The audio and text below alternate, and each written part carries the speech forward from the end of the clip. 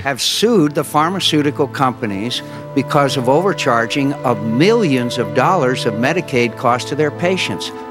Don't turn the pharmaceutical companies into the big bad guys, and they're doing the work of the free market. But let me note something else, and that is the market will work. And the reason healthcare isn't working like a market right now is you have 47 million people that are saying, I'm not going to play, I'm just going to get free care paid for by everybody else. And they show up at the hospital and they need a $1,000 repair of some kind for something that's gone wrong.